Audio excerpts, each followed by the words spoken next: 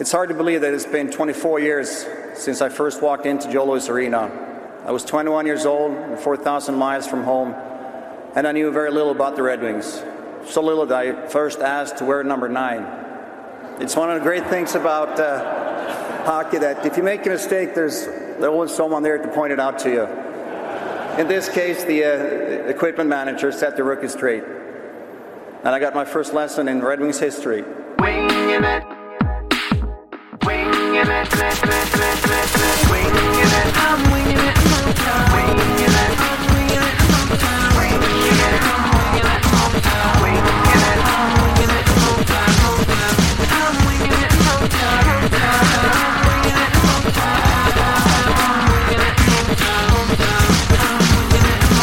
winging it. Welcome to Winging It Motown Radio. I'm your host Kyle tonight, and we've got JJ and Graham. Got a small show today, not in terms of length, but in terms of girth. Damn it, guys, how you doing? It's the best day ever. Okay, as per usual. Graham, how you doing? I'm good. Massive storm here happening, but I'm not scared yet, so I'm fine. No, that's heading right towards us, I hear. Well, since nobody asked, I'm doing okay. Pretty good. Long day, but excited to be on the horn and talking some Red Wings hockey tonight. Got a lot to talk about, probably way too much to talk about. So we're going to try and fit everything into our slot tonight. So we're just going to kick it off. We're going to talk about the Hall of Fame. We had two members of the greatest NHL squad to ever grace the ice into the Hall of Fame this week. Sergei Fedorov and Nicklas Lidstrom inducted into the Hockey Hall of Fame. They were both wings for the 2001-2002 Cup, and obviously they won a lot more while they were here. So let's just talk about that. JJ, you were actually in Toronto for the you weren't at the ceremony or like the actual induction, were you? No, the induction took place on Monday night, and we actually left Toronto on Monday. So we went for the Hall of Fame game on Friday, and then we went to the Hall on Saturday to visit. And then we were at the Hall of Fame Legends Classic on Sunday, and that's a hell of a lot of fun. How was the Legends Classic? Yeah, it was really fun. Like basically, it's so weird because they don't sell any upper bowl tickets to the ACC. It's all lower bowl, and still, even then, it was probably only 70% full. Right. Because it's literally just an exhibition game. It's like they're trying less hard than the All-Star game, but you can still see like it's a lot of fun. They've got the ref is out there with a microphone, just like joking around with the crowd. They're constantly throwing shirts into the crowd. There's a point Fedorov scored 2 goals in that game. He was the first star of the game. There was a point where his team had a face-off in the neutral zone, and he was taking a selfie with a fan at the glass when the shift started, and then he ended the shift by scoring a goal. I was like, that's awesome. That's peak Fedorov for you. I loved it. So I would definitely recommend anybody go out and see that at any time, because it's always a blast. This is the second time we've gone, me and my sister, and it's just great every time. That's awesome. It sounds like a load of fun. I've been to the Hockey Hall of Fame, which is obviously great. There's so much to see there. It's almost like you could spend an entire day there just kind of rummaging through all of the stuff. Obviously, a lot of Red Wings stuff in there because the Red Wings are great. But yeah, so I don't know. I guess we can just spend a little bit of time reminiscing on Sergei Fedorov and Nick Lidstrom. Obviously Nick Lidstrom. Everybody, but Red Wings fans won't admit it, but, probably the best defenseman to play the game. In terms of just two-way, he's just the best. We were very fortunate and very spoiled to watch him play here, and just be great for so many years. And just really, once Yzerman had left, just kind of take the torch and just, keep the team great. So I don't know, like, what is your favorite Nick Lidstrom memory? Like, if you could pick, I mean, obviously there's so many of them, but what is the greatest Nick Lidstrom memory you have? See, that's a hard one because it's not like it's not like Fedorov or really anybody else who had like a kind of a one defining moment. Lidstrom was just great forever. Although the one thing I'll point out is even in the early to mid 90s, he wasn't even really that noticeable. Right. I mean, it was a long time before he really got seen as this dominant defenseman. I mean, hell, for a long time, people thought Konstantinov was better than Lidstrom. I said long time, couple years. God, one favorite moment. It's got to be the goal on Gluche, right? That's a good one. Mine, I think. I mean, I just go with the easy one. It was the hat trick game. It was just great.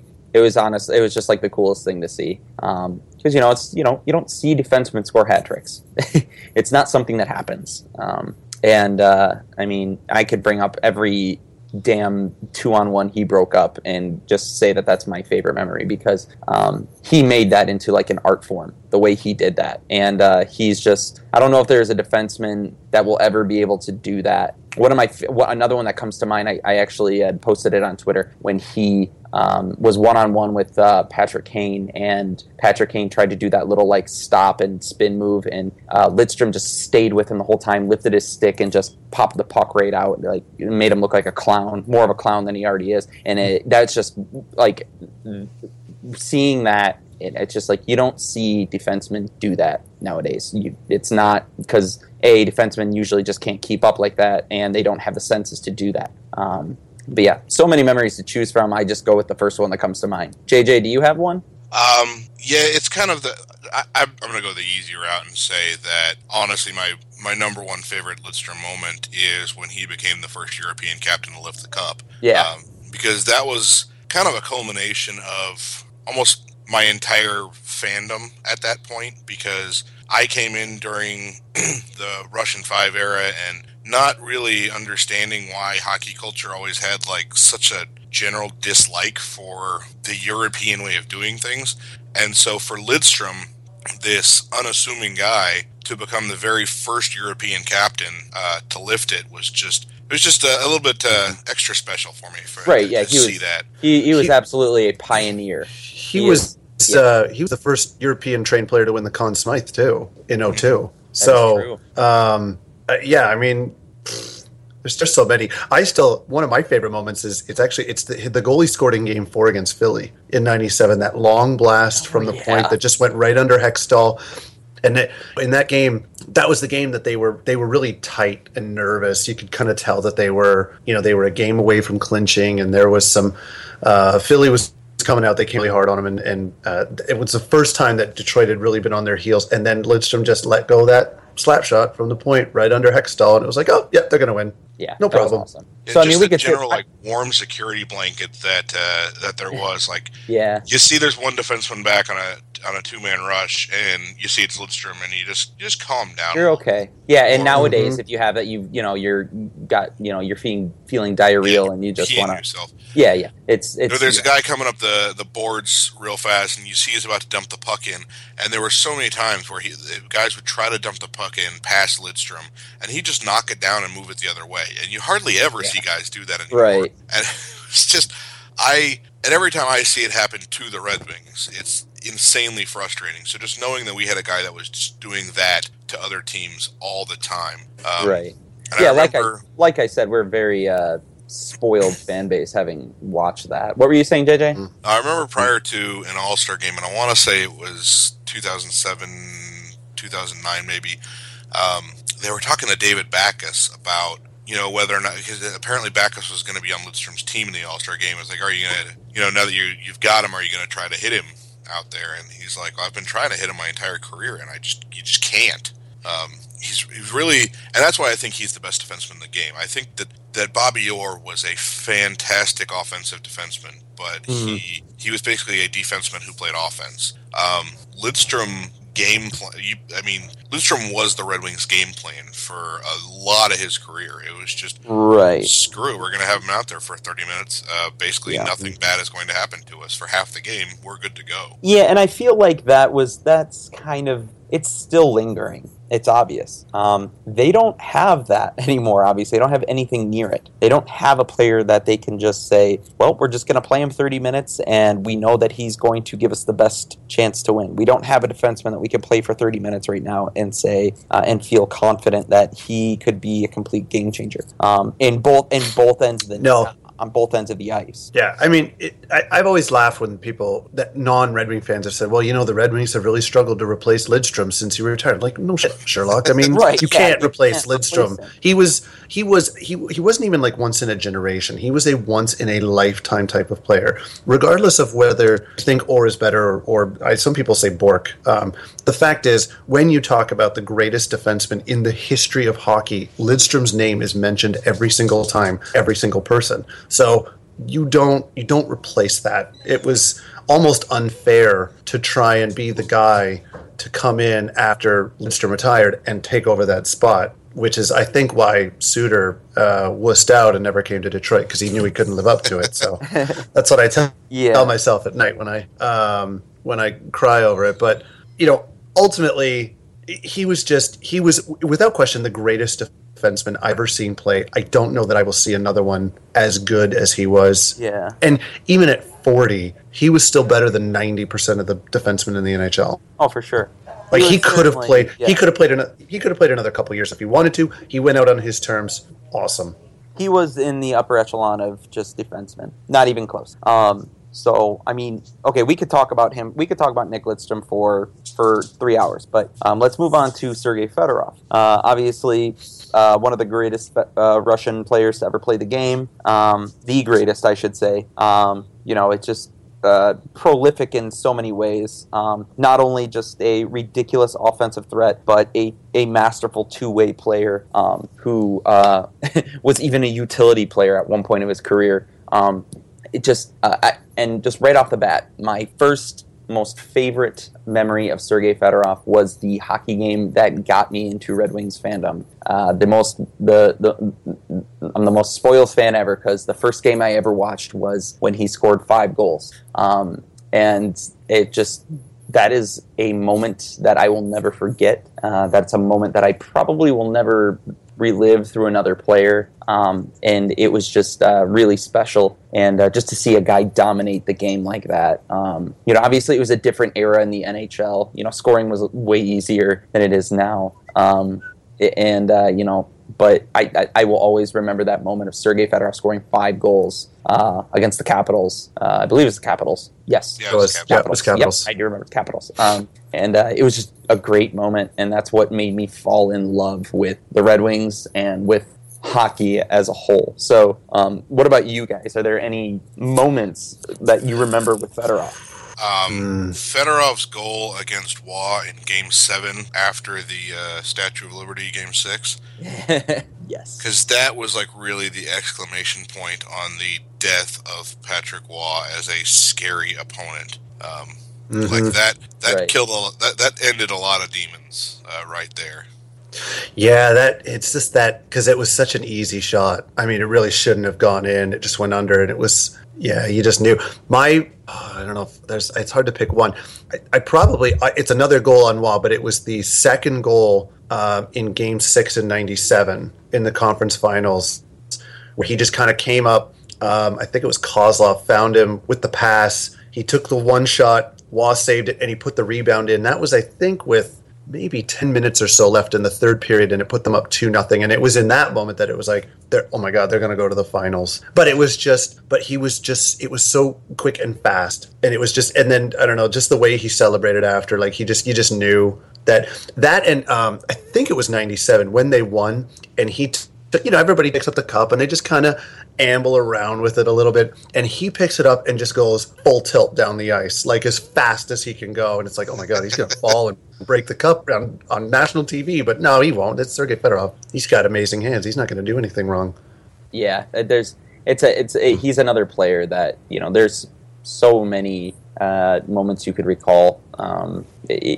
He was. I don't know if I could dish on Fedorov as long as I could for Lidstrom, just because I grew up more with Lidstrom than I did with Fedorov, obviously. Let me ask a question now. does him getting in the Hall of Fame and the interviews that he gave where he talked about all his best moments were in Detroit, and he actually talked a little bit about having some regrets about leaving Detroit and everything. Does that change the opinion of him amongst the fan base in general in terms of number retirement? Because that's really where I think I've always been a little on the fence. I think I've switched over to put 91 in the rafters because he was that good. I think most of the fan base has come around. I think that it's in previous years it would have been 50-50, but I think that him playing in the Veterans game before the Alumni game before the Winter Classic, I think, and everybody in Tiger Stadium is just cheering for him as loud as they can. I think that was kind of the turning point, and this was kind of the like one of the last steps towards the full reconciliation with how much he talked about kind of regretting the way things went with Detroit. Honestly, I'm still against it, but I'm not against it to the point where if they do decide to do it, I'm going to think it's this awful, terrible thing that's going to cheapen the whole thing. I don't want it to happen because of kind of where I'm at with it, but I'm not going to complain if it does.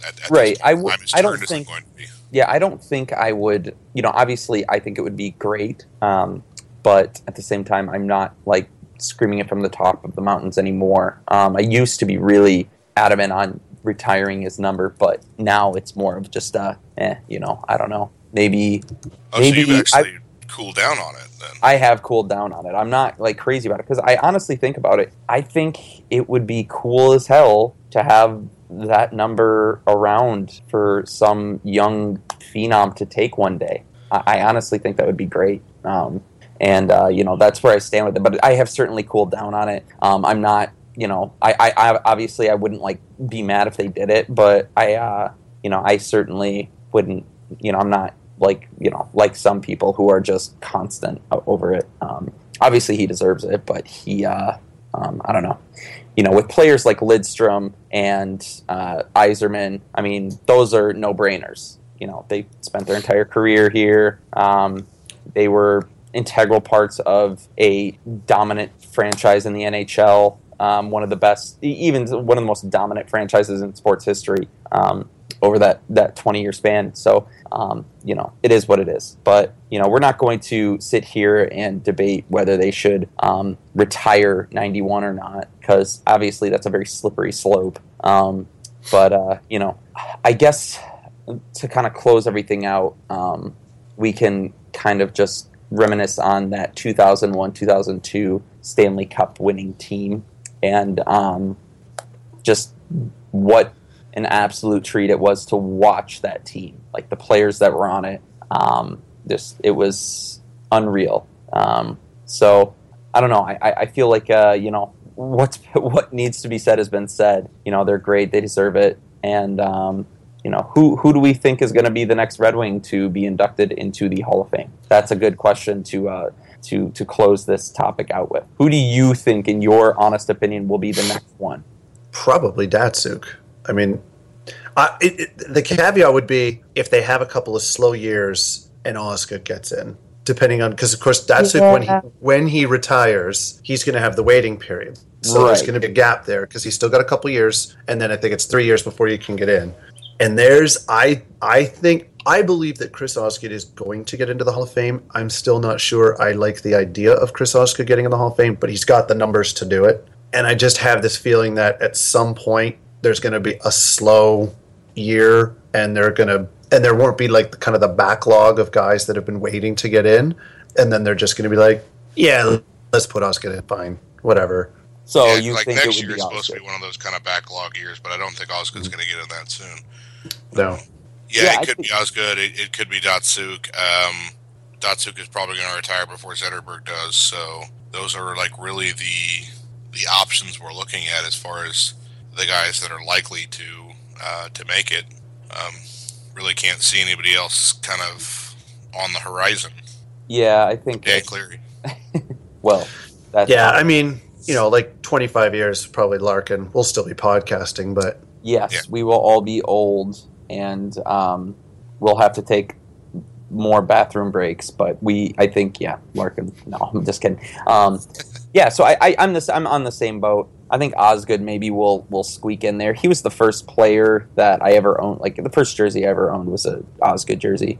I still have it, but I think if I had to have any pick, it'd be Datsuk. I think he's an easy choice. Speaking of Pavel Datsuk, obviously we haven't seen much of him lately. He's been on the mend from the off-season surgery that he had, but it looks like his return is set, and we might be seeing him on Friday against San Jose. He's on the wrong side of his 30s, but it's Pavel Datsuk. I have a feeling that him and his robo legs will be will make an immediate impact. Obviously he's going to be put on the top line. I don't know if we're going to see him down the middle off the bat, but it sounds like we very well might be seeing him on Friday. So with that, there's obviously going to have to be a roster move. And then, the first name on the block would be the new guy, Andreas Athanasiou, who just had some late game heroics against Washington with his crazy goal from right behind the net, pretty much. Do we want him sent down? He's been impactful in the 2 games he's been here. His speed, his flashiness. That's something that he looks like he's ready for the NHL. Do we feel like sending him down to add Datsuk, would that be addition by subtraction? Or how do we feel about that move? And if there are any moves that we could make that could keep AA here with Datsuk coming back, what would be made? They could put Ferraro on injured reserve if they think he's going to miss at least a week. That's true. What about Quincy? Quincy just went, he's going to be down. He's already on IR. Was he already? Yeah, he was on IR. Okay. Yep. So there was. I saw one tweet today, and it was from a guy who actually writes for. Let me find it here. He writes for Canadian Press and Vice Sports, and he did tweet that Ferraro has been placed on injured reserve. There has not been any confirmation of that as of right now, which is Wednesday night. So. Maybe that's going to be the first choice because he's already missing time, right? So you might as well. If he has to miss 7 days? I think it is. Yeah, he was. Yep. Or 4 games, 10 days. He was hurt on Friday, so. So if he's going to be out tomorrow and they know he's not going to be ready for the weekend, you could easily put him on short-term injured reserve retroactive to last week, and that gives you the flexibility that when he's back, you can pull him off and have him ready to go, and then make another decision from there. But I think short term, that's probably it, because you hear the way Blashill talked about Athanasiou last night. Those were not the statements made about a kid who's just like, hey, great, we're happy he's up here, but he's going back right away. The way he talked, it made it sound like that, he might be making it a little bit difficult for the coaching staff and management to send him down once they start to get a little bit healthy, which is good. I would prefer to see him in the lineup. Yeah, and I just think about it is that AA, he's been an impact on that third line, and he's been playing with Timu Polkinen and Joachim Andersen, which is obviously Joachim Andersen's a bit of a questionable winger for the third line for the for AA.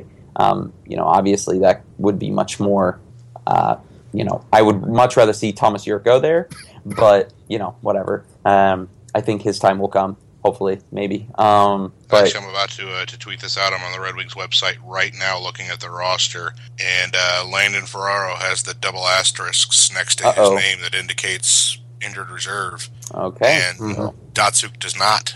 Alrighty. So you heard it here first, folks. Except you probably didn't because you read the tweet and right. Probably saw some stories come out before this got released. But damn it, JJ. I know. Anyways, whatever. Okay, so it sounds like AA is here to stay. Ferraro's going to go to injured reserve, and we are going to get our Datsuk back. So this team looks pretty good. You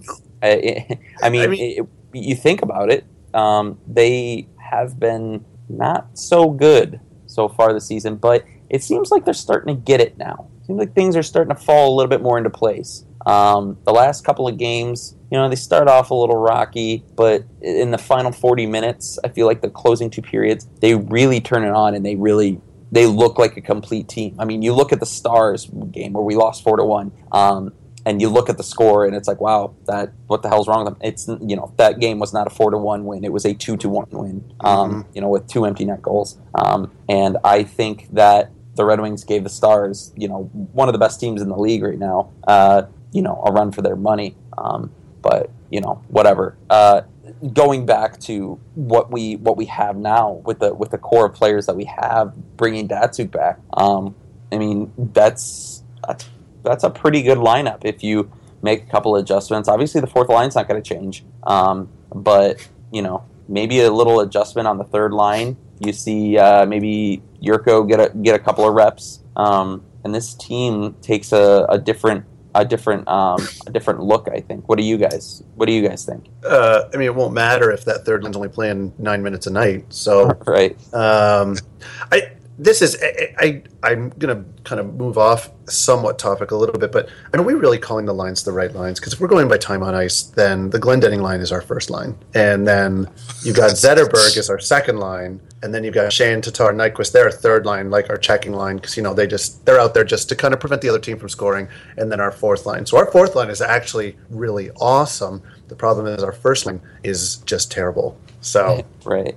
They're playing better. I mean, you look at this stretch that they're in.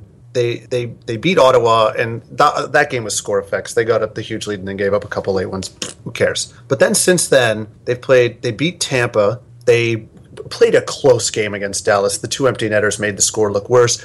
And then they had a really strong game against Washington. So those are 3 quality opponents that they've played well against and come away with 2 wins out of those 3 games. And then they beat Toronto. Who cares? Right. So the point is, in the last 5 games, everything that they weren't doing in the first month of the season, they're starting to do better. They're possessing puck better. They're getting more shots at the net. They're still not taking as many shots on net, but the more you take them at the net, the more eventually they'll start to go on net. They are cutting down on the number of shots and attempts against. I saw a lot of people were talking about the shots on goal last night, but I mean, that got skewed by the power play, especially that late one where Washington was in full panic press mode and were basically throwing everything at the net to try and score, an ugly goal and tie the game. But at even strength, the shots were only 26-24 for Washington, and Detroit actually out-attempted them by 9. So that's a good performance. The process is falling into place, and the results will follow that. Datsyuk coming back is only going to make the team better. They're going to now, right? I don't want to say solidify the top line, because that top line's been their best by far over the course of the season, but maybe there's a little bit of a trickle-down effect, depending on how they line everybody up, where the other lines will kind of get a little bit of a boost. I'm a lot happier where they are right now than I was 2 weeks ago. Oh, for sure. Wait, if you think about it, if they bring Datsyuk back, we're assuming that Datsuk's just going to go right into the first line. I mean, what if we saw Datsyuk go into the second line? Since we talk about usage so much, that second line is essentially our third line. What if Datsyuk is placed into the center position on that second line, and then you move Riley Sheahan to the wing on the third line with Athanasiou and Polkinen? And like Blashill had said, he was going to give him, he would get looks at the wing for Sheahan. That's something that I wouldn't be opposed to, because I think that second line has been very lackluster in terms of production. So, I mean, if you actually make that move, you could ease Datsyuk in. He's not playing a ton of minutes. He's not playing those top line minutes, which obviously, they're not really top line minutes on the first line because Luke Glendening soaks everything up for whatever reason. But who knows how long that will last? I mean, would that be something that you would be opposed to, or would you rather see Justin Abdelkader move down to that third line wing and then see Datsyuk just move down to the first line wing with Larkin and Zetterberg and just, basically raise hell? Man, Datsyuk, Larkin, Zetterberg is like it. It sounds like a dream. I just can't imagine that other teams are going to let us do that. Right. I just feel that they would run as much as they can. They would basically use their own versions of Luke Glendening to just kind of kill that as much as they could. And honestly, they'd probably get eaten alive for it. I think right now the Red Wings are playing as a deep team, even with the questionable sacrificial lamb line usage, which they've been using for like the last 5 games, which have been a good 5 games for the Red Wings. Basically, you bring Datsuk back in. I think you have to bump Anderson out because he's kind of like the weird guy that doesn't fit in that plan. Like the first line, the Glendening line. Because Graham's right, they're not the fourth line. We call them that. It's basically a nickname for the Red Wings' first, second, or third. We can call them they're being used like a grind line, but it feels insulting to call them that. Insulting to Draper, not insulting to Glendening. Like there's a reason for that. There's a rhyme to that. But Anderson is like a player that belongs on that line, not a guy who belongs with Athanasiou and Pulkkinen, because he's not really a piano mover. He doesn't have finish. He's out of place there. So you bump him out of the lineup. You replace him. Honestly, Abdelkader would make a good replacement for Anderson on that line. Sheahan would make a good replacement. Basically, you're bumping somebody way better than Anderson into that spot, and you've got 3 lines there that should be able to handle really good competition. And if they're going to continue to be used against competition that's essentially one line below their skill level, they should run Rudy Poo all over their competition. Yeah, I look at it as one of 2 ways. I think, like you say, Larkin, Zetterberg, and Datsuk would be that would be hockey porn to watch those 3 guys just go out there and just decimate, possession-wise, any line they went up against, because it would be amazing. I guess the concern I have is if you're trying to build a balanced lineup, I think moving Abdelkader off the Zetterberg line and putting him somewhere else, rather than having Datsuk anywhere else in the lineup, creates less balance, because you kind of go more top heavy with that top line. I think because you at that point take your 3 best offensive players, you put them on one line, whereas you have an opportunity. That top line is playing extremely well right now. Abdelkader's not producing right now, but it's not because he's not playing well. He actually had a good game against Washington. I think that that line just seems to kind of work. It has been their most consistent throughout the season. It's been the one line that really has stayed together for most part all year, minus when they moved Larkin down to the second line to give him his own wingers. But I think I'd want to see Datsuk move down. Honestly, I think I'd want to see Datsuk, Tatar, and Helm reunited. That line was really effective last year. Tatar's not going right now really at all. I found him to be a little invisible over the last couple of games. I don't know if it's just playing with Sheahan and Nyquist. I said it before. I don't like Tatar and Nyquist together. I just don't think they work together. Nyquist has been pretty good when he's actually on the ice. So I say reunite that line from last year, see if they still have some of that chemistry. Plus, it also gives that line the center to go with Datsuk, so you can kind of play Datsuk on the wing a little bit, Helm can center. I do agree, bump Anderson out of the lineup because he doesn't fit anywhere.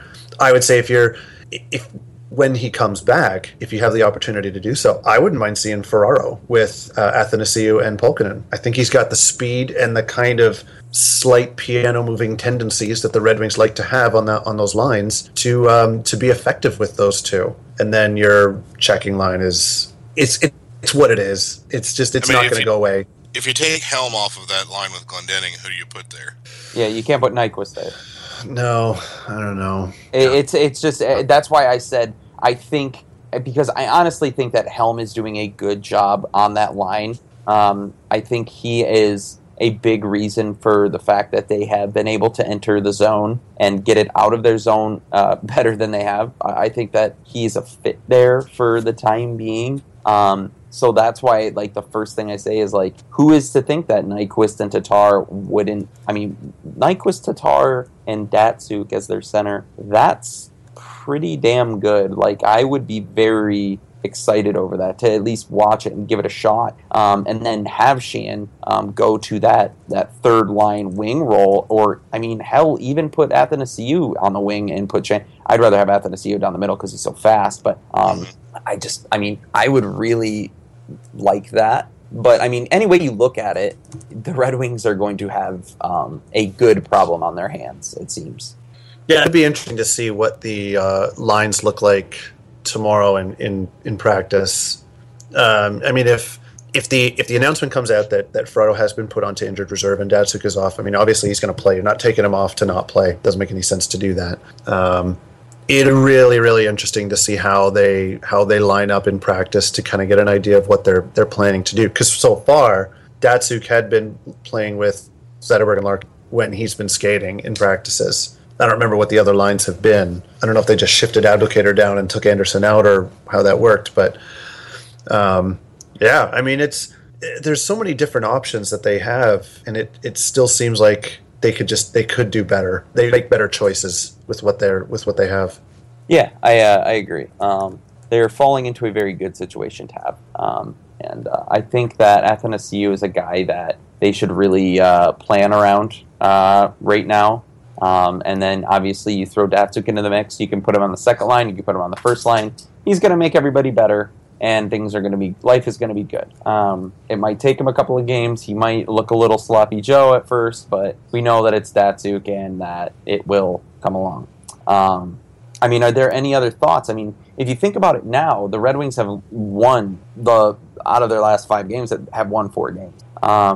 Some of them not nearly as pretty. The win in Toronto, kind of a rough game in terms of possession. But I mean, since they've won 4 out of 5, you can't complain about that. But I feel like there's still a sense of concern with among fans. I mean, what do we? I mean, how good have they been?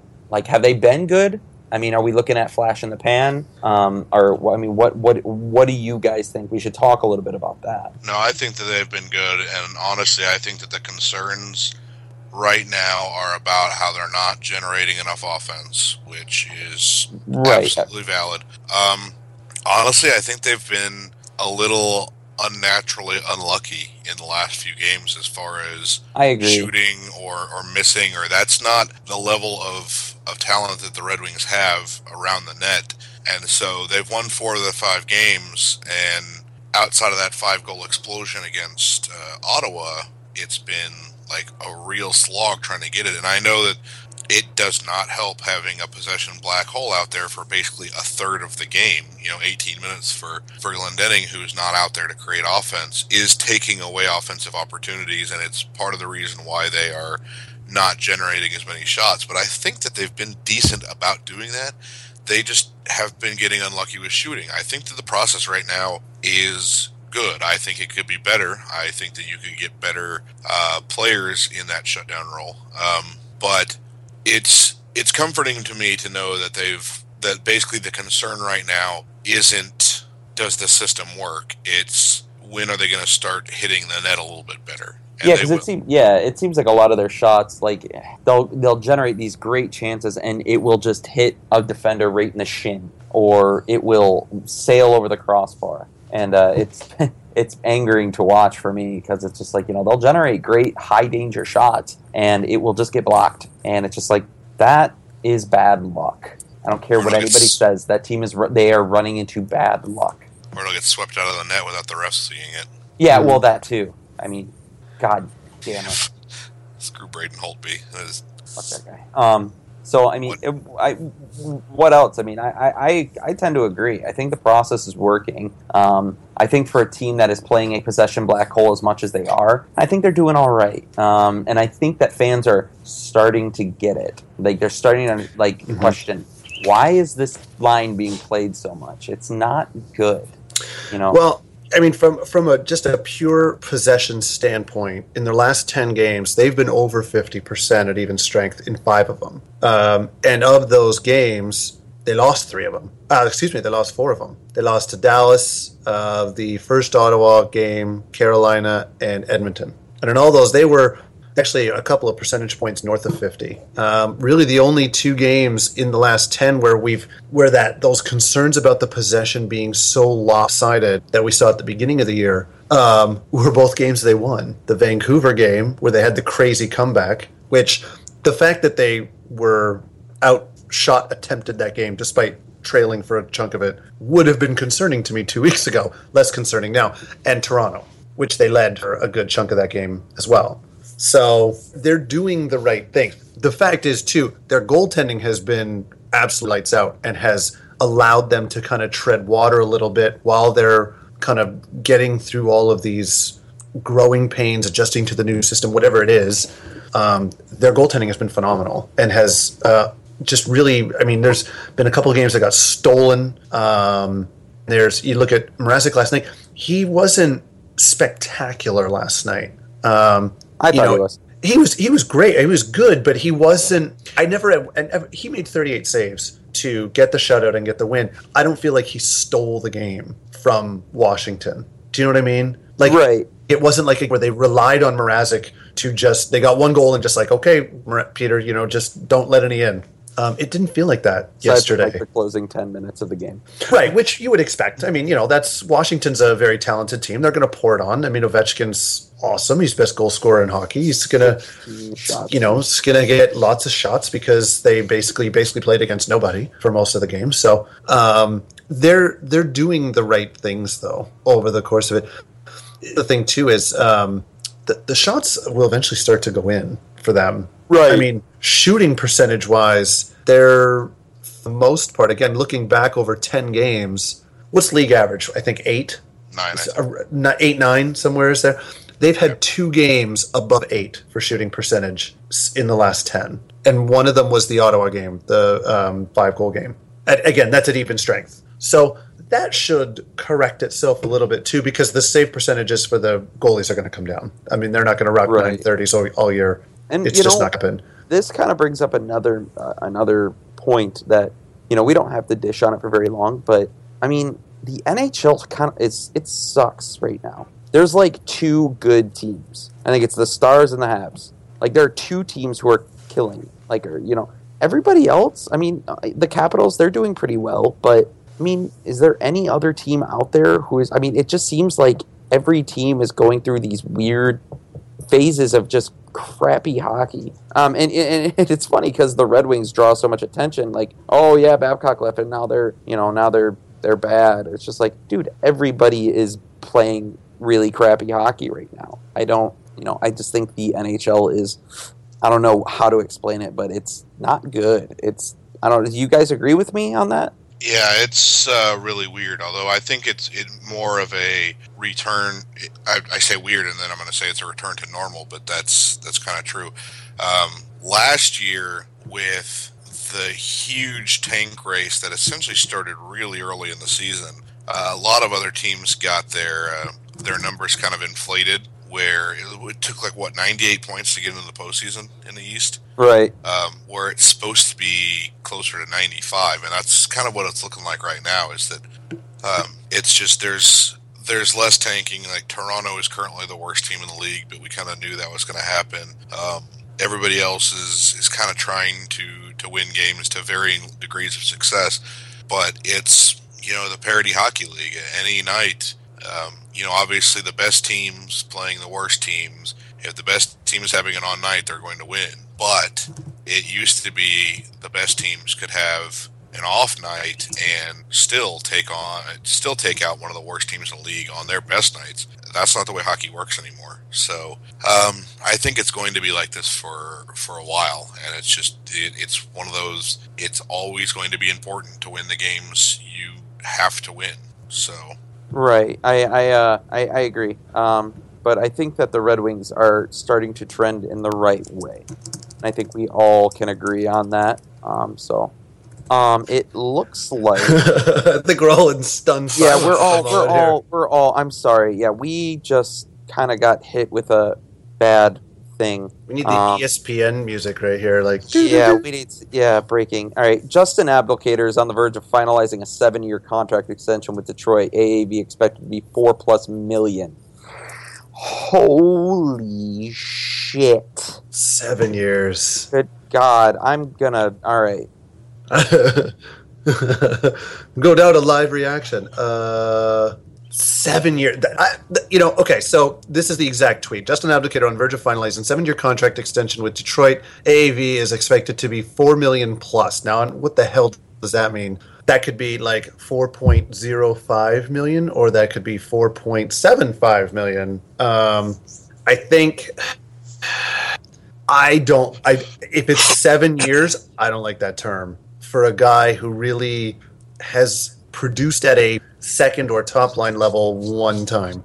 I think he'll be 30, 35, 36 when that runs out. That the back end of that deal could look very, very bad. Abdulkader will be 29 in February. So he'd be 36 when that deal ends. Yeah. As a physical type player, how many physical type players are any good at age 36? It's just, I was concerned it was going to be 5 years. I didn't think it was going to be 7 years. And this is, you can already know what it is. It's he's giving years to bring the cap hit down, not in a convention way, obviously, because that's illegal now. Yeah. But he's going to spread it out. He's going to spread it out so that the cap hit comes down. But the problem is they still have a ton of guys signed through 2020, 2021, 2022. I don't understand why you're tying up that much term into a guy that, I mean, we just talked about dropping him down to the third line to when Datsu comes back. I mean, is that a smart move to do that? No. Yeah, I don't know. I can't wrap my head around it. I love Justin Abdulkader. I love the story of the kid who grew up to be a Red Wings fan, to go play for the Red Wings, and to be kind of a folk hero. But that is the kind of business move you need to be able to be a little cruel on in regards to what you're going to do. I know a lot of people are like, well, they should have sold high on him when they could. I guess I don't really disagree with that. Although I can understand the concept of not trading him, but like we go from, okay, I can understand not trading him, to 7 years for a 29-year-old who has 1 year of scoring more than 20 goals is just, it's like the Brian Bickle contract that I don't understand how it can work. It's a super gamble. It's not automatically a disaster, because obviously you have to see how those 7 years play out, but the chances of it not being a disaster seem extremely low.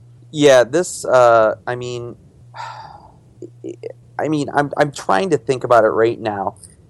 If you essentially have Abdulkader, I mean, for $4 million for 7 years, it's a $28 million contract. But the thing that Uncle Bob, Bob McKenzie is saying it could be more than that. That's gut wrenching to me, because now I'm expecting a $5 million AAV. I don't know.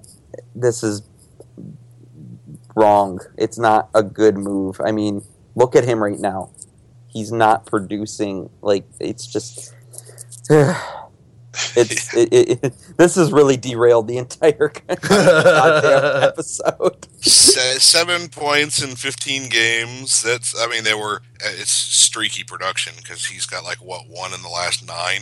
I mean, if he's going to be a perennial 40-point guy, then I guess $4 million isn't bad for that. But it's just, you can't trust that that's what's going to happen. He's a guy who I think fits into a specific role on the top line, but also would be way more at home on the third line. That's the kind of production he puts up, the kind of production that you kind of expect to get from the badly underpaid kids who are still on entry level and RFA deals. So I just don't get, I don't think Justin Abdulkader is more valuable than Gustav Nyquist, and Nyquist didn't get 7-year term. So I don't know. There's a big difference between $4 million and $4.99 million in cap hit. But even at the low end at $4 million, that is a scary term. It's something that's not even an obvious bargain for the first few years, and you can see a lot of these long deals where guys get these kind of weird things. It's like, well, at least it's a bargain for the first few years, and then it's the last 2 or 3 years are going to be he's going to be overpaid, and hopefully, and you hope by then that they'll find a taker who's near the salary basement that kind of needs somebody that is basically overpaid in order to hit the floor. That's not what a contract that has even $4 million on the nose for 7 years with Abdelkader. That's like really close to his max value. It's not a bargain, and for a guy like that, you kind of have to do the sorry kid, it's a business. You owe us a hometown discount, and if that's what Ken Holland thinks is a hometown discount from Abdelkader, that is terribly wrong, in my opinion. Yeah, and you think when you think about it, that could very well go down as being one of the uglier contracts in the league. At this moment right now, it's worse than the Stephen Weiss deal. I mean, obviously he's going to be more productive, knock on wood, but I mean, he's not that good. I mean, I would be okay, you want to sign him for 7 years? Sure, then you go to him and say, hey, you want to be here for 7 years? You're getting paid $3 million a year. You're going to get a Johan Franzen type contract, like where you have an affordable cap hit. Like, this is just, oof. It's a lot to digest right now. You basically sign him to what, because you don't want to say it, but you have to pretty much assume that Franzen's going to be on long-term injured reserve for the rest of his career. I mean, the guy could barely make it a couple games into the year, and I don't even think he took a hit, and he had symptoms. So you could have, in theory, if you could get Abdelkader, if you're going to go 7 years, which is insane to me that you go that long for a guy like Abdelkader, but whatever, it is what it is. Hopefully Kenny's reading, he's like, oh, wait a minute, maybe 7 years is not so good. Maybe we should take, 2 off of that. But you could have signed him to a deal that would essentially have replaced Franzen's hit, right? So basically Franzen starts on the team every year, and then you send a couple kids down just for paper transactions, just to get, max out your cap, and then you throw Franzen on injured reserve. Wash your hands of it. Hey, Johan, enjoy your money. Please stay healthy. Enjoy spending time with your family. Watch the games. Be awesome on Instagram. Hey, Justin, you're Johan Franzen now. Except Johan Franzen at one point was good, like really good. I mean, we're talking Abdelkader has peaked at 44 points in 71 games. Mm-hmm. And we're gonna pay this guy. This is not a good contract. Yeah, this is if that comes to fruition and what they're reporting is what it ends up being. That's a bad contract. That's a bad move by Ken Holland. He doesn't seem to know how to sign unrestricted free agents anymore. Like he seems to still be in this world where you sign guys to a longer term deal in order to bring the number down, when it should be the opposite. You can sign a guy to a 4-year deal at $6 million per, because A, it's going to end sooner, and B, if you decide to move it, that contract is actually going to be easier to move than a 7-year deal is. Because if we get 3 years into this deal and Justin Abdelkader is just not good anymore and is just not living up to what his cap hit is, nobody's going to take that contract off Detroit's hands. Whereas if he had 1 year left on it, maybe you get the potential that you can move him. You can't move term. It's I mean, if you were talking about a 4-year deal, you can move that. Maybe the term is movable, but the money is movable, but the term, man, it's rough. Maybe what's going to happen is that they're going to backload the deal with the plan of getting negative cap recapture for him retiring later. It's not possible, but maybe that's what they're thinking. I'm sorry, I'm just not. Yep. Anyways, let's go on to something more fun. Let's talk about the prospects. Michelle obviously doesn't know about it right now, so she'll talk about the prospects and be happy and excited over it while we take a little break and just say some swear words to each other. So, Michelle, please take it away. Tell us about all the wonderful prospects in this system. The Griffins once again only played one game last week, and unfortunately it was once again a loss. They fell Friday night to the Rockford Ice Hogs by a score of 4-1. I was at this game live, which gave me the opportunity to get a little bit better perspective on what the team is doing right, what they're doing wrong, and just what's going on. The game started out pretty good, with Marty Furt tallying his third and team-leading goal just 2:44 into the first period. Unfortunately, about 5 minutes later, Rockford struck to even the score, and it would be all Rockford putting the puck in the back of the net the rest of the night. The Griffins outshot the Ice Hogs 41-22. And perhaps part of the problem with that stat that makes it a little bit deceiving is that 41% of those shots came from defensemen, and they weren't necessarily high scoring chances or really good shots. The other factor in that is that Michael Layton, who was in net for Rockford, did an outstanding job of seeing the puck, tracking the puck, and just making stops. And I also noticed that quite a few of the Griffins' shots went right into his chest or his glove. And that to me was completely indicative of a complete and utter lack of confidence on the Griffins' part. There wasn't the creativity, it was just a desperation to get pucks at the net. And if it happened to go right into the goalie's chest, well, it's a shot on goal, but it's not going to go in. The longer the losing goes on for the team, the more difficult it gets for me to identify what things they're doing wrong and what things are causing the losing, and how much of it is just this lack of confidence compounding on the players and making things worse. They're gripping their sticks tighter. For the most part, it's not a lack of effort or trying on their part. It just, at this point, it seems like no matter what they do, they can't win. No matter how many shots they fire at the other goalie, they're not going in. A couple of things that I noticed that they definitely need to improve on. They did this better early in the game, was getting traffic to the net. And the more the game went on and the more desperate the team was, the more I noticed that they would try and have possession of the puck, but they did so much of passing it between the points and around the outside, and there would be nobody in the center, or they weren't getting shots off. Or I think there were 2 or 3 times when a Griffin took the puck in, shot it on the net, and it was so close, and a rebound came out, and there was just nobody there from the Griffins to collect it and put it in the net. There was twice it just sat there, and the only players that were there were Rockford players. They came in, took the puck, and started it back the other way. So there are still some things like that the team needs to work on. One of the biggest frustrations watching them that I kept coming back to is that they look so tentative and they look so conservative and so slow compared to what I'm used to seeing that it's frustrating. And there was this hesitation that they would have. They would have this hesitation, and Rockford would jump on loose pucks. If there were loose pucks or even 50-50 battles, it seemed like Rockford came away with most of them. And we were playing catch-up so much of the night, just trying to get the puck. Our breakouts and zone entries were terrible. It just seemed like we could barely, late in the second period and through parts of the third, it felt like we couldn't even gain the offensive zone. Or when we did, we would just barely get in. Rockford would take the puck away and be back the other direction. We ended up giving too many pucks away too, and I felt like it was because the players felt rushed and they were in that desperation mode. And they would end up giving the puck away, and either it was a bad pass or didn't go exactly where they wanted to, and Rockford was just right there to jump on it, or they'd send it to nobody. Tomasz Nosek was centering Martin Firk and Eric Tangradi, and that line for most of the night was the most noticeable, best line that got more of the scoring chances.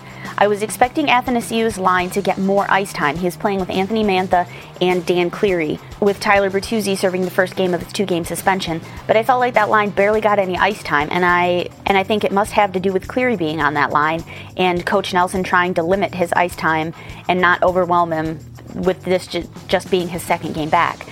But that to me is a terrible, terrible decision to make when you take a line of Athanasiou and Mantha, who should be like 2 of the guys that are your go-to guys, and you put them with Cleary and then limit their ice time. It killed me. I did notice more bright spots or good things in this game than in some of the previous games, so I'm also a little bit encouraged. But I think the longer this losing goes on, the harder it is to snap out of it. As difficult and painful as it's been to watch the Griffins lose so many games, and to see them sit with a 1-7-0 record and 2 points after 8 games, there are some underlying statistics and numbers that when you take a look at, the Griffins are taking 35.6 shots per game, which is the highest in the league, but they also have the lowest goals for in the league, sitting at a measly 11.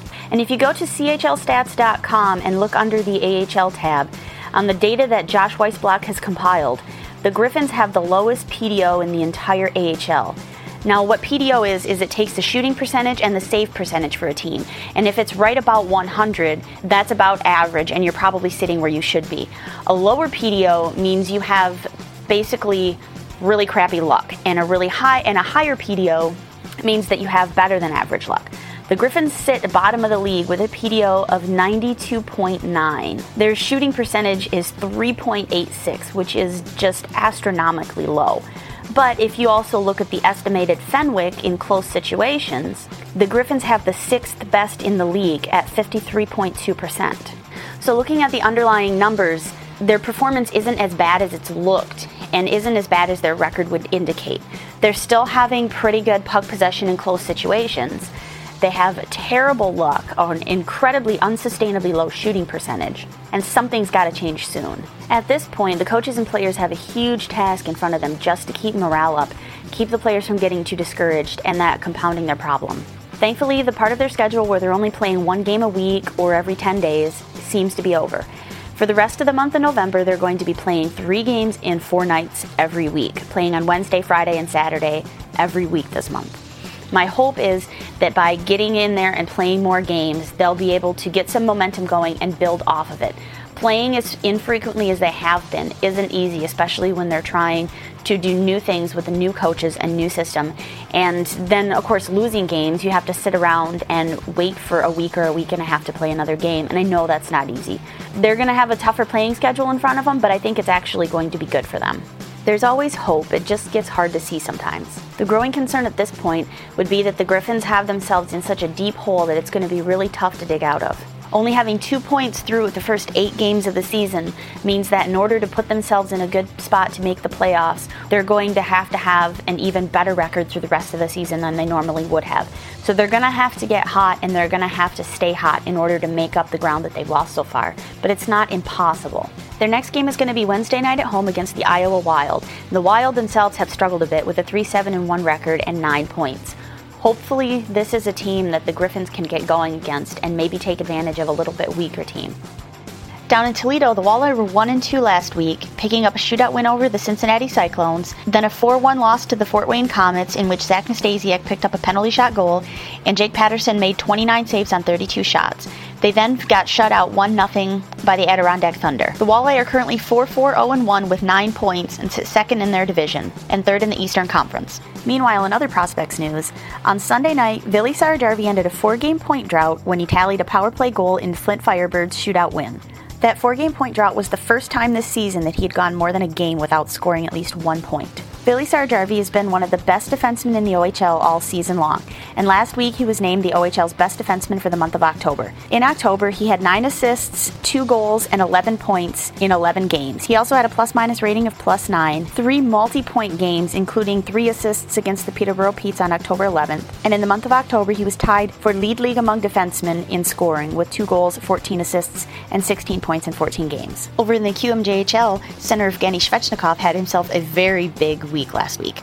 On Wednesday night, he tallied 4 assists. On Saturday night, he had a goal and an assist, and on Sunday night, he had 3 assists. That's 9 points in 3 games last week for him. He now has 25 points in 17 games. And just to give a little bit of context on just how offensive the Q is, those 25 points in 17 games rank him at 25th in the league in scoring. He's also third on his team in scoring, but is first in power play goals on his team with 5. Out west in the WHL, the Victoria Royals sit atop the Western Conference with a 14-5-0-1 record and 29 points in 20 games. Their captain, Joe Hicketts, has been a big part of their success this season. Last week, he registered 5 points in 4 games, and it was also announced that he would be captain of Team WHL for Game 2 of the upcoming CHL Canada-Russia series that's going to be in Kamloops. He's also been named as one of the 3 alternate captains for Game 1 of the series on November 9th in Kelowna. The Canada-Russia series is part of a tryout and training tournament for the World Juniors, and Hicketts also participated last year. On the season, Hicketts now has 21 points, 1 goal, and 20 assists in 20 games. He's 5th in the Western Hockey League in assists among all players, 5th among all players for power play assists, 2nd among Western Hockey League defensemen in points, and is 2nd on the Royals in scoring. While the Portland Winterhawks are only 16 games into a 74-game season, they find themselves struggling right now and fighting for the second wildcard spot in the Western Conference with a 7-9-0-0 record. Dominic Turgeon still leads the way for that team, and he had 3 assists last week, and now has 17 points in 16 games. In college hockey news, defenseman James DeHaas was held pointless in both games this last weekend. It was the first time he'd gone more than a game this season without a point, and just the 3rd game in 8 this season that he hadn't registered at least 1 point. He has 7 points in 8 games, still leads all defensemen on his team in points, and is tied 2nd overall on his team in points. For the Omaha Mavericks, winger David Pope registered his first point and assist 9 games into the season. Across the pond in Europe, the regular season games are on hold as the players have a national break going on at the moment. However, there's both the Champions Hockey League tournament and the Four Nations tournament going on. The Four Nations tournament is basically a prep for World Juniors, and both Christopher N. and Axel Holmstrom have been named to Team Sweden. They've both played 3 games in the Four Nations tournament, and in the second of 3 games, Axel Holmstrom had 2 goals and 2 assists. In the Champions Hockey League, Axel Holmstrom had an assist and 1 shot in Skellefteå's 5-2 win. Julius Vaatalo had nothing on the score sheet in a 4-3 win, and Christopher N. in Frölunda had a 2-1 win, and N had 2 shots on goal. All 3 of these players and their respective teams will continue into the next round of games for the CHL. Wrapping up, I want to leave you with a couple of really cool stories. When Evgeny Svechnikov signed his entry-level deal with the Red Wings back in October, he said there was never any question in his mind what he was going to do with his signing bonus. As soon as he got it, he sent it directly to his parents, Elena and Igor Svechnikov, back in Russia. He said they needed it more than he did because he has a good life here, much better than theirs. The article in the Chronicle Herald goes on to talk about how close he is with his family and his parents, and just how much he appreciates everything they've done for him. Said his parents never had it easy. His dad delivered cakes for a living, and his mom was kind of a billet mother, taking care of several of the boys that were on Evgeny's team. They lived in a small apartment, there wasn't much room, and when he came to Cape Breton, he said the lifestyle was so much higher than in Russia. So when he got the money from his signing bonus, he sent it back to his parents to help make their lifestyle a little bit better, and to say thank you for everything they did for him. What an incredible story coming from such a young kid, and to know that that's where his priorities are and there was never any question or hesitation. I love that about this kid. When asked what he would be doing if he wasn't a professional hockey player, defenseman Vili Sarajari smiled before saying that he would probably be a fireman because he would want to be able to do something where he was helping people. And that's what's going on in the world of Red Wings prospects. All right. Thank you so much, Michelle, as always, for your astute analysis of the Red Wings prospects and what is going on. So everything is bad right now. Obviously, we're kind of got hit with a change-up rate in the Nads, but we're gonna keep trucking along here. We're gonna move to the reader questions, which, as always, we're gonna have JJ take those over. And we're just going to answer your guys' questions, and we'll try and be funny, but nothing is fun and everything is terrible right now. So, JJ, go ahead. All right, thanks for the good lead in there. Yeah, no problem. All right, I want to start us off right with our sizzle. Pretending the Red Wings keep AA up and have to make a roster move, and hypothetically gives us only 2 options. Would we rather lose Joachim Anderson on waivers or trade Thomas Jurko for a second-round pick? I would rather lose Joachim Anderson waivers. It's not even a question. Yep. His second question from our sizzle, basically, Detroit is 8-7 and second in the Atlantic. What the hell's wrong with the Atlantic? I think we covered that earlier. What the hell's wrong with the NHL right now? Yeah. The Pacific is significantly worse than the Atlantic, but we are in the second worst division in as far as records go. So I mean, this is nothing new. The Atlantic has always been kind of a fart basket. Well, I mean, the thing about it is the Atlantic really wasn't expected to be all that good anyway, right? I mean, if you look at the teams in there, Montreal's off to just a really fast start. Tampa has been extremely disappointing so far. Detroit's been, I guess, meh, but they haven't been bad. I think most people probably would have expected them around this record. Toronto's bad. They were supposed to be bad. Buffalo's not good. They're supposed to be bad. Ottawa really rode like insanely hot goaltending to a fluke playoff spot and then got the doors blown off them in the playoffs because they're not very good. And then you get Florida, who is still probably kind of a team on the rise. So I don't think that there's a big surprise that the Atlantic hasn't been good. It's just that a couple of the teams that were supposed to be better, i.e. Tampa and Detroit, have struggled out of the gate, so it makes it look even worse. Yeah, right on. The question that has been on all over hockey, and we haven't even touched on it, if we want to increase goal scoring, do we make the net bigger, reduce the size of the goalie pads and blockers? What do we do? I say no to the net thing because that was Babcock's idea, and he's just a big whiny baby. So screw him. Just rot in Toronto, please. Anyways, no. What I think should be done is, sure, they can make goalie equipment smaller, but then what happens? Because when they end up in the same position again, are they just going to make equipment more smaller? We're going to be back in the 70s again? No. I think what teams should do is, I don't know, not sign bad players to 7-year contracts and play better younger players and make smarter decisions. I don't know. I think this is, I don't know. I don't think change the size. I think you could change the size of the nets by just a tiny little bit, and nobody would know. Right. I don't think it's going to change anything. I think it'll make a difference. I think make the nets just move everything out by like 1.5 inches. That will essentially even out the fact that all goaltenders are freaking monsters nowadays. It'll make it a little bit harder for them.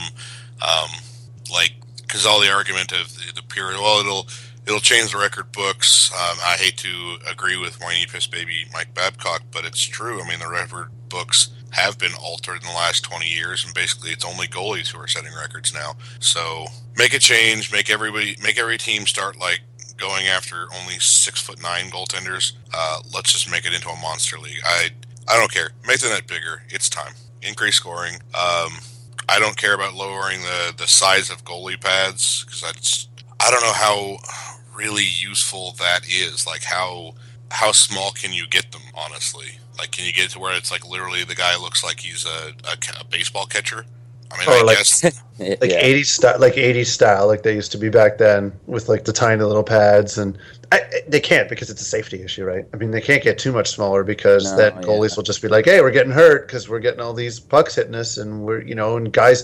And not just goalies are getting bigger; the entire league is getting bigger, and they're getting hit in the crease and stuff. And if you reduce the size and somebody gets hurt, they'll sue the NHL. And guess that. Yeah, because that's the go back to the way it was. Technology has improved in padding, but there's only so much technological improvement you can get until you're like at the point where you're buying like weird futuristic body armor for goalies, and then essentially you have to change the game because kids can't afford shit like that. Or the only kids who can afford shit like that, like they go on to play lacrosse and shit because they're spoiled shitheads.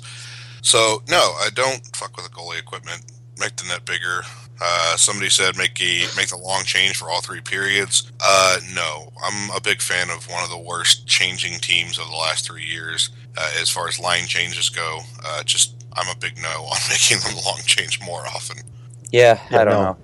It's just, I think that maybe it's easily, they can fix it if teams would just, I don't know, stop. Why are we talking about increasing scoring? Why don't we find a new way to prevent teams from tanking and preventing teams from being bad? Like, why not do that? I mean, they've started to do that really because they've changed the lottery rules this year. But I mean, it's still. I mean, you still got teams like Edmonton who are terrible, and you got, I don't know. It's just, I think there's just so many other ways. But I mean, if they change the size of the net, it is what it is. I don't think it's going to make a huge difference, really. I go back. The one thing I go back to sometimes is that this whole notion is predicated on the idea that more scoring equals excitement, right? I don't necessarily see more goals. I want to see more shots. I want to see more chances. I don't mind if goalies are putting up 930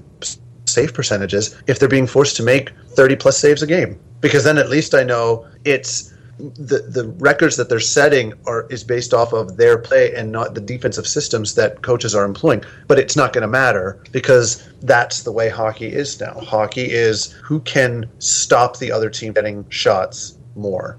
Put the blue lines back where they were. Yeah. That's what you got to do. Yeah. increase the size of the neutral zone, decrease the size of the offensive zones, and allow and call obstruction. Not to get more power plays, but just to make it a more free game with more skating. Somebody made a suggestion, and I apologize. I have no idea who it was. It was just on Twitter briefly. The concept of make it so that you have to actually have control of the puck on the correct side of the center ice, or it's icing. Basically, if you hammer it down to a guy 2 lines away and he just tips it in, that's still icing. He actually has to physically dump it in for it not to be. I think that would be an interesting consideration. I'm not sure that it would necessarily speed up the game. It would probably slow it down by a couple minutes every single game just because there would be way more icing. But I think that would help essentially make the neutral zone more important again, like it was when the blue lines were where they were. Or just move the blue lines, like we already said. Yeah. All right, moving on. We got Sprout42 has a few questions, which is wrong. He only asked 2. That would be a couple questions. A couple. Sprout, get your shit together, man. How much more fun are Blashill quotes than Babcock quotes? 7. Yeah, he seems like he's. I don't know how to quantify that. I don't know. Seems like he has a little bit more of a sense of humor about it, I guess. Like the quote last night about Ovechkin, his arms need nice bags for his arms because he took so many shots. Babcock would never say. He would say that, but it would be like, I'm actually going to go set fire to the dressing room after this and burn everybody alive in it because we allowed that many shots. With Blashill, it's like, it's cool. And then he'll go back and I'm sure he'll be very angry, but it'll be different. Yep. And then second question, how many and what kind of drugs is Blashill on? He says things that are encouraging and make me think he knows what he's doing, and then he plays a super crazy Glendenning line matching game.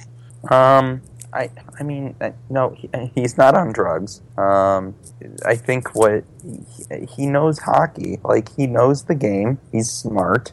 It's just, give it some goddamn time, I guess.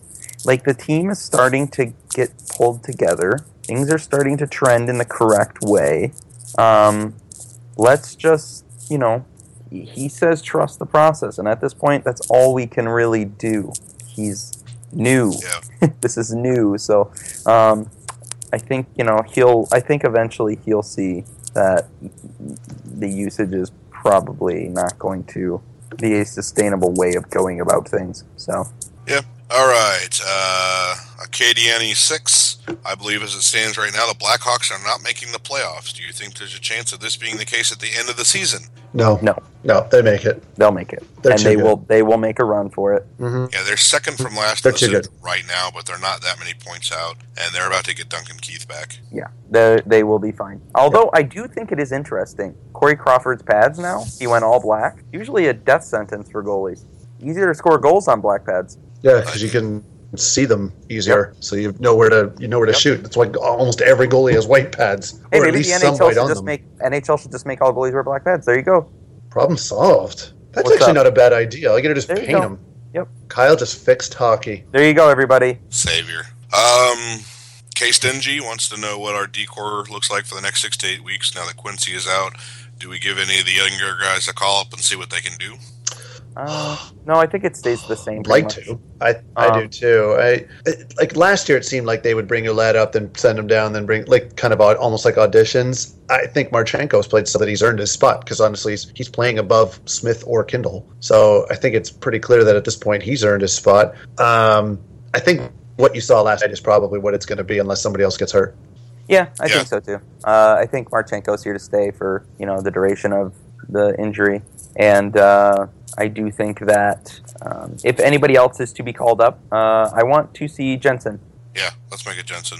Yeah, I don't think the Red Wings defense is going to stay healthy for the next 6 weeks. So yeah, No, not at all. a chance. I don't think it's going to be like we're going to let's play Jensen now because you have to essentially send Marchenko down to make that happen, and Marchenko is above both Smith and Kindle on the depth chart, so it doesn't make sense to send Marchenko down just to give Jensen we just want to see him play a game. No, it's going to take an injury, and the injury will probably happen.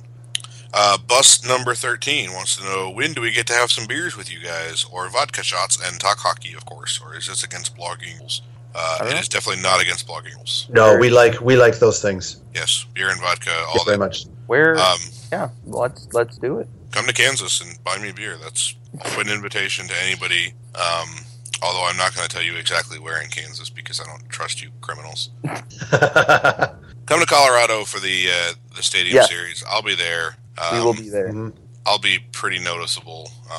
Wear a Me Gustav or a Turtle Tea or any of the Hockey Stad shirt so that I recognize you immediately, and I might even buy you beer for that. So boom. There you go. I think might be doing something on the 11th of December in Chicago here. Details coming. Maybe I will come. That would be lovely. God, it's like a little stroke there in the middle of that word. I had my stroke when the news came out about Applicator. Yeah. So so tentative, but we might try and put something together. So we'll see what happens. okay, Jui Joho, I probably fucked that name up terribly. Wants to know who's your pick for the number one in net, and then there was a pretty great conversation that essentially says we've already answered that both goalies are really good, and that it's a really good idea to keep the usage like this. So I just wanted to point out that we had a great conversation with people answering the questions for us before we had to get to it. Because, it's obvious. We don't have a number one. If we have to, pick one, right now it's Mrazek, but it just doesn't matter. That title of who is the true starter has no bearing on this season right now. Yeah. Both have been good, so whatever. Great user. This is a Twitter question. Shan Lee wants to know who wore it better, and then posted a picture of Kyle with his mustache next to Glenn Denning. Kyle, I'm going to let you answer that first. Me. Mm-hmm. I look way better. Right. I don't have as much harder grit, though, so. Well, here's the thing. So I saw the pictures, and after stopping laughing at Shannon, which just was awesome, Luke Glendening has kind of that, Matthew McConaughey and Dazed and Confused thing going on with his mustache, whereas Kyle's got more of a, I'll come into work and just scream at you if you look at me the wrong way kind of vibe going on with his. Yeah. Oh, man. I look like a I look like a super trooper. You look like you're like, hey, you want to go bowling later? Say it just like that. Oh, man. And Luke Glendening looks like Tom Hardy, so... oh, yeah. Honestly, I'm going to give the mustache advantage to Kyle, though. I will say Thank you. it. I appreciate that. Yeah, oh yeah, absolutely. Kyle wore it better. Hell yeah. I win. Another thing you lose at Glendening. Let's see. McDangle says he's got nothing except for the opinion that the Red Wings have been playing great lately. They're looking more and more consistent. Maybe you would all like to discuss if that is true. Yes, we've done that. Thank you. Thank you.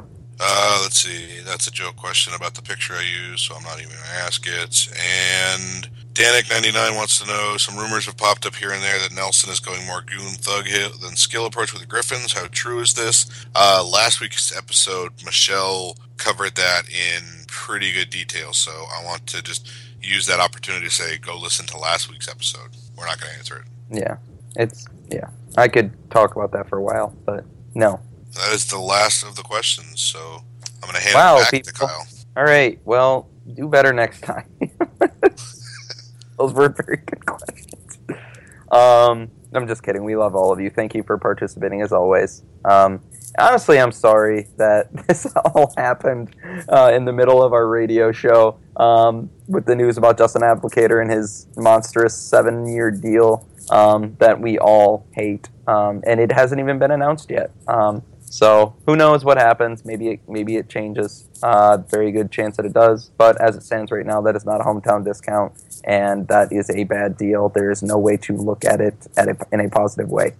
Okay, so let's talk about the week ahead real quick. We'll close things out and hopefully move on to bigger and better things. We have 2 more games this week. We're going to see San Jose on Friday, and then we see Boston. When's Boston? Is that Sunday or is that Saturday?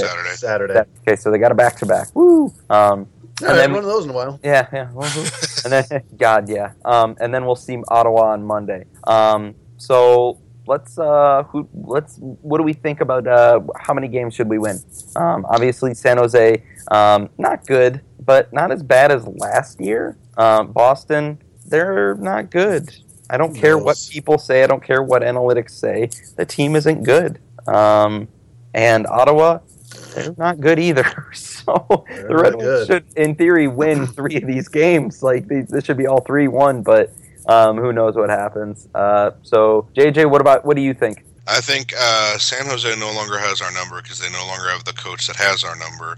They are missing Logan Couture, but they still have Joe Thornton, who is a Wings killer. I think that is a tighter game than it should be, but I think we pull that out. I wish I were more confident in Boston, but that's the second night of back-to-back, and Boston will be coming in rested. They played their previous game on Thursday at home against Colorado, so they're going to be rested and coming off kind of a soft game anyway because Colorado sucks.